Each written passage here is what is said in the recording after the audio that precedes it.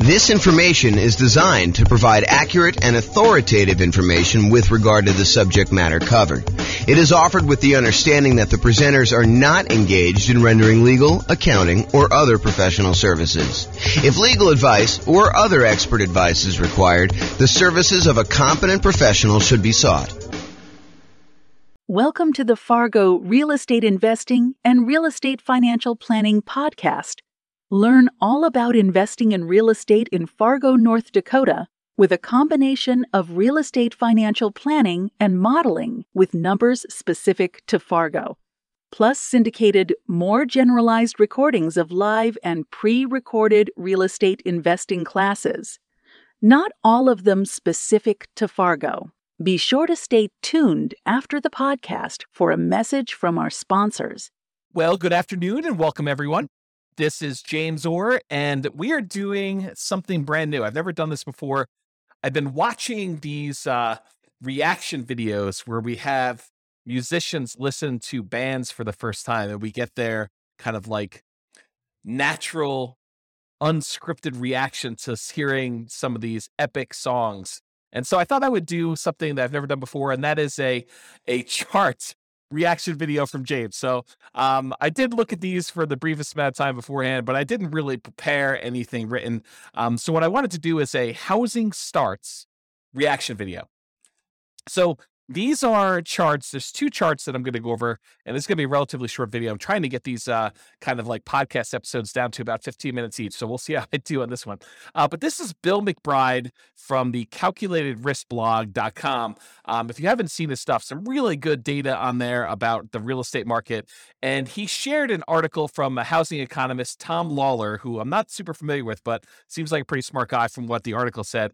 And he had two images in there about housing starts. One of them was for single family homes, and the other one was for 5+ multi-unit. And so real estate investors that are interested in new construction or specifically like larger multifamily, 5+ units, kind of multifamily properties, you'll find these charts super interesting. And I think I'm going to talk a little bit about inventory. So I'll put the URL to the actual article with the two images in the show notes for you if you want to go look it up. And I'd recommend you check out Bill's blog for some additional content over time. But this is what I'm going to be going over. So here's chart number one. And chart number one, it's a chart going all the way back to 1969, all the way through to basically current time. And this is October of 2022 that we're recording this. And it came out, the post was sent to me today via email. And it is the new construction, housing starts, and completions. So it shows two lines on here, basically one showing how many new construction properties, 1-unit structures, so single-family homes, were started, and then how many were completed. And the two different lines show you how many were started and how many were completed, so you can get a gauge of, if we're starting a whole bunch and then we have a little delay in when we complete them or what's exactly happening. In addition, on this particular chart, Bill McBride also points out any recessions we had. So the recessions are these vertical blue bands showing you when we entered recessions. And so the numbers are in thousands. So it started off in 1969. We had about, just eyeballing it there, about 900,000 new construction starts, and it is seasonally annual adjusted rolling average for these. So it kind of gives you an idea of what the past 12 months were for doing this. So in about January of 1969, we were doing about 900,000 new construction properties being started, and about 870,000 or so actual completions. And so the number of starts exceeded the number of completions. So we were basically we were starting more than we were delivering, if you kind of think about it that way. And then that started, in 1969, we started on a decline. And so we started to decline as we headed into a recession in about 1970 or so. And so at that point, the number of starts went slightly under the number of completions. So we started building fewer, and by we, I mean like the nation. So this is not just me. And I assume this is U.S., by the way. I don't know if it's true or not, but I believe this is the United States housing starts and completions. And so anyway, going into 1970, they were starting fewer than they were completing. So we had this kind of reversal as we entered that recession. And then there was a bottoming out, so, probably midway through 1970. And we started, starting more than we were actually completing. And so during the period from about 1970, midway through 1970, all the way up to a peak on about, what year is this or so, 1973 or so, we were starting a lot more than we were completing. And then we kind of tapered off. So in 1970, it kind of peaked out at about 1.3 million housing starts. And we were completing about 1.2 million. So we were kind of delayed a little bit getting these started. And then we started starting fewer until we kind of let the kind of market catch up and our completions kind of lag behind as we entered into the recession. So one of the interesting things to kind of point out about this chart so far is it looks like the new construction start tapering off before we enter a recession. So this is sort of a early warning sign that we're heading into some trouble. I mean, just from the data so far. And it's only like, one little crest to kind of give you an idea of that. But I have a feeling this trend is going to kind of go there. And it's not going to be universally true, but I think that you will see that it is sometimes mostly true. So anyway, we had this kind of peak of starts and then it lagged behind as we went through this recession, starting in about 1974, running through all the way through 74 into 75, where we are starting fewer than we are completing. And then we bottomed out again around, I don't know, whatever this is, 820,000 or so starts, about 800,000 completions. I'm sorry, 820,000 completions, about 800,000 starts. And then after the recession was kind of over, the blue band is kind of done, then we started to rise again from 1975. So 1975, we had a few good years here where the number of starts was increasing rapidly until we got over 1.4 million starts and the completions were lagging behind. But then around 1977 or so, we started kind of as a stabilized a little bit around 1.45, 1.5 million starts. And the number of completions was under 1.4 that we were doing. And then eventually, about a year later, we were kind of hovering around that 1.45 million. We began starting less houses, and that was leading into another recession. In fact, there were two recessions. There was a 1980s one, and then there looked like a 1980 and a half, 1980 mid-year. So that we started another recession, second one. And so during those times, we had a slowing in the number of starts and a slowing in the number of completions that we got through. And we also dipped again as we entered that second one. So we kind of significantly reduced the number of starts we had back down to low 800,000. But then we jumped back up a little bit right before the recession to about, almost 900,000. But then we dove back down significantly as we entered in the second recession, about 1981 and a half, all the way down to 600,000 starts. So 600,000 starts was pretty low for the time, for looking back historically. We don't get lower than that again until we get to 2008. So anyway, then after this recession in 1983, the number of starts increased and the number of completions kind of lagged behind, but we were always around this, a million or so once we got up to kind of speed there with the number of starts. It kind of peaked out at 1.2. And then we had another recession in the 1990 mid-year or so, and we did kind of start coming down. This was a slower decline than we'd seen in the previous two. So we kind of started not building as much in 1987, and it slowly declined all the way through the end of that recession after 1991.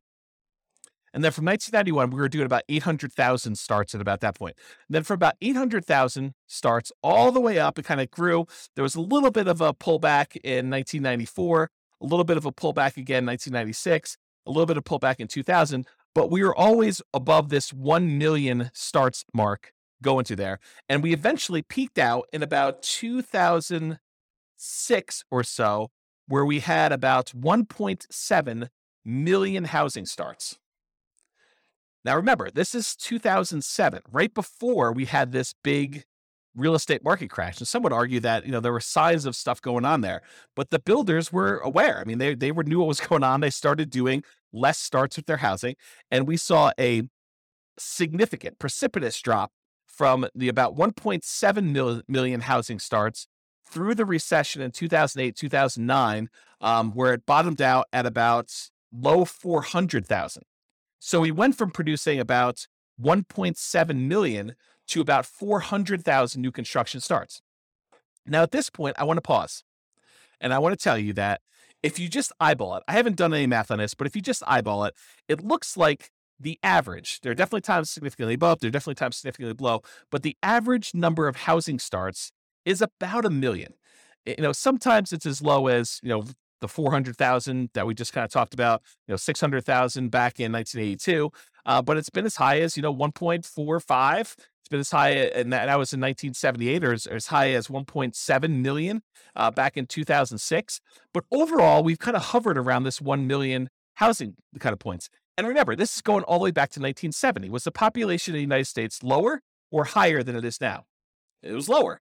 And so one might expect, a reasonable assumption might be that with an increasing population, we might need to build more housing, kind of replace the old stock that's being demolished or kind of getting removed from the circulation there, and also an increasing population there. So for a period of time, going from whatever this is, 2010, all the way through to about 2021. So about 11 years or so, we were significantly below that 1 million per year mark. So we were producing, new construction was starting less than 1 million houses. So we had a net shortage of properties that we were starting at that point. So if you think about this, we were building fewer than we needed for the last decade or so. And in the last year or two, if we look at, this is 2022 right now, and we kind of just dropped off. But if you look at the last couple, we were producing, I don't know, maybe close to 1.2 million, probably 1.15 million properties. And then we kind of started tapering off. We had a little decline here. I think this must have been kind of COVID happening here. And then we kind of bumped back up, maybe some supply chain issues and things of that nature. But we've noticed the last, whatever time period this is, maybe half year or so, we've seen a drop off in the number of houses being started. And we were going from about 1.15 million to the last data point on here, which looks like toward the end of the year. So probably right about now, it's probably about 1.1 million. And the number of completions is lagging behind. So the point I'm trying to make here with this, my kind of first reaction to this is, historically, for the last 10 years or so, and if you go back, this kind of precipitous drop from 2006 all the way through 2009 or so, we were starting to drastically reduce the number of new construction properties that we were building. And then for about 10 years, we were under the average of what we've been needing to build in order to have the number of housing starts. And so right now, we're kind of like recovering. And this is a sign that maybe with this peaking out, that we will likely see a recession. And I don't think that's a too hard of a prediction to make with as rapidly and aggressively as the Fed has been increasing interest rates in order to get inflation under control, that we might be heading into a recession. I think that's partly what they said, is that this might hurt a little bit, but we're going to try to get inflation under control. So, but you could see this reflected in housing starts is kind of the point I'm trying to make. Now, there are definitely some false kind of like tops when you look at this, little apex here for 1994, where it looks like there was kind of a turnaround, but we didn't head into a recession. Another one, 1996 or so, where we didn't quite enter a recession. Another one here in 1999, where, it took a little while, but we entered a recession. And back here, there was kind of another little dip. But overall, I would say there tends to be a pattern that when new construction starts to crest, where we're not doing as many starts anymore, and we start producing less new houses than we did before, that is a early warning sign that we are heading into recession. I don't know if this is universally true. I'm just interpreting the map. This is my reaction to it. Okay, so that is all the single family homes, one unit structures rolling 12 months. Now let's take a look at the next one. This one is similar chart, except this is showing housing starts and completions for 5+ units. So an interesting thing about 5+ units, just kind of a backstory here. If you want to buy a single family home, duplex, triplex, or fourplex, you can use a lot of the traditional residential mortgage financing. You can get a FHA loan to buy a single family home, duplex, triplex, or fourplex. You can do VA home to buy a single family home, duplex, triplex, or fourplex, as long as you own or occupy it. This is this conventional financing for being able to get up to 4 units. But as soon as you get 5 units or greater, it transitions to a commercial loan. And most of the commercial loans, there's exceptions to this, but most of the commercial loans that are available tend to be some type of adjustable rate mortgage, and they tend to be for less than 30-year fixed terms. So you may have a 30-year amortization schedule, but the loan might be a 10-year loan that, you either need to, it has a balloon on it, which you need to pay off the whole thing or refinance it after 10 years, or there might be a, 5-year period, then another 5-year period, then another 5-year period, and then you need to balloon or pay it off or something like that. So it's very different financing for these. These tend to be the investment properties that a lot of investors want to scale up into. You don't have to scale up into it. You could start here. But a lot of investors think about that, where they thought, we're going to start with, 4 greenhouses, and then I'm going to roll up into a red hotel sort of idea of these larger multifamily properties. Okay, so let's look back. Same data points. Housing starts. This is seasonally adjusted annual rate, rolling average, 12-month period. Again, it's in thousands. Again, we're showing completions and starts, and recessions are highlighted here. Does the same pattern occur for these kind of multifamily properties? And I think largely they do. I mean, we kind of look at the blue line, just look at starts. It kind of peaks out, and then we have recession, kind of peaks out, then we have recession, peaks out, we enter a recession, it peaks out, we have another recession, kind of peaks out, we didn't quite have a recession, peaks out, didn't quite have a recession until quite a bit later, and we kind of rolled down there. That's like the 1980s period. And then we kind of grew back up here, had another little relative peak, and then we had a recession, had a little peak here, didn't have a recession for a little while, and then we kind of bottomed out here, which you wouldn't have necessarily expected a recession, but we did. And we had a little peak inside the recession in the 2008, 2009 period. And then we bottomed out really low. And then we kind of came up here. And now we're showing that we're having, relative, it's not like all-time highs, but we're having a relative high for the number of starts we have for the last, whatever this is, going back all the way back to 1987. So back in the 70s, we were producing a lot of these 5+ unit structures. And back in the 80s, we were doing about half as much, maybe a little bit more than half as much. We were doing 900,000 5+ units starts back in the early 1970s. And then by the time we got into the 80s, we were doing about 600,000. So not quite half, maybe 2/3. And then we dropped really far off. The low here, besides the 2010, right after that really big recession, real estate recession there, the low here was like 1993, where we were only doing a little over 100,000 5+ unit starts. And if you wonder to yourself, where's all the inventory of these 5+ units that we're looking for? And it shows in this chart that we've had a shortage of new construction 5+ units. And so you could see, I don't know if I'm just eyeballing this for an average, the more recent time I'd say probably is in this 300,000-ish range. But if you go back and you look at all the way back to 1969 or so, I'd probably bump it up to be closer to this, 400, maybe 450,000. So to have these starts be at, just over 500,000, 520,000 or so right now for these 5+ units doesn't seem that high. It's not like we went ridiculously high back to what we were doing in the 70s. It is a little bit above the average for what we've been doing, but we had what I would consider to be a relative shortage. If we were used to producing, what did I say here? 400 to 500,000, sort of an average if you include these really high peaks here. If we were used to producing between 400 and 500,000 of these 5+ unit properties, and for the last, whatever this has been, when was the last time we were up around 450? Back to 1988, somewhere in the 80s, that we've been kind of like underproducing the number of units we had there for a long time.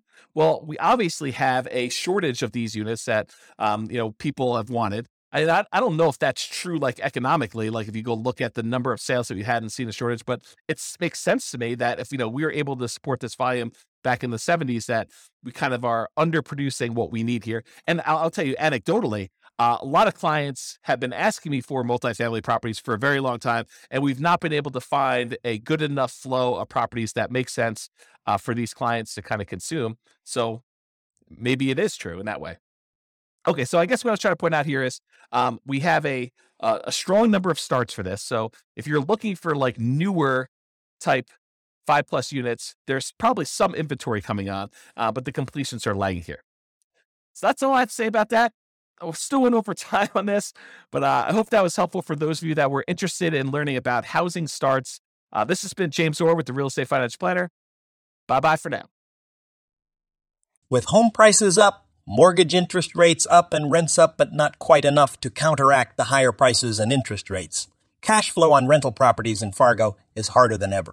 Book a call with the Real Estate Financial Planner to apply our proprietary 88 strategies to improve cash flow on your rentals. See the show notes for a link to schedule your call and improve your cash flow today. If you're a real estate agent, lender, or professional in Fargo that wants to help our real estate investor listeners, consider reaching out to learn about collaboration opportunities with this podcast.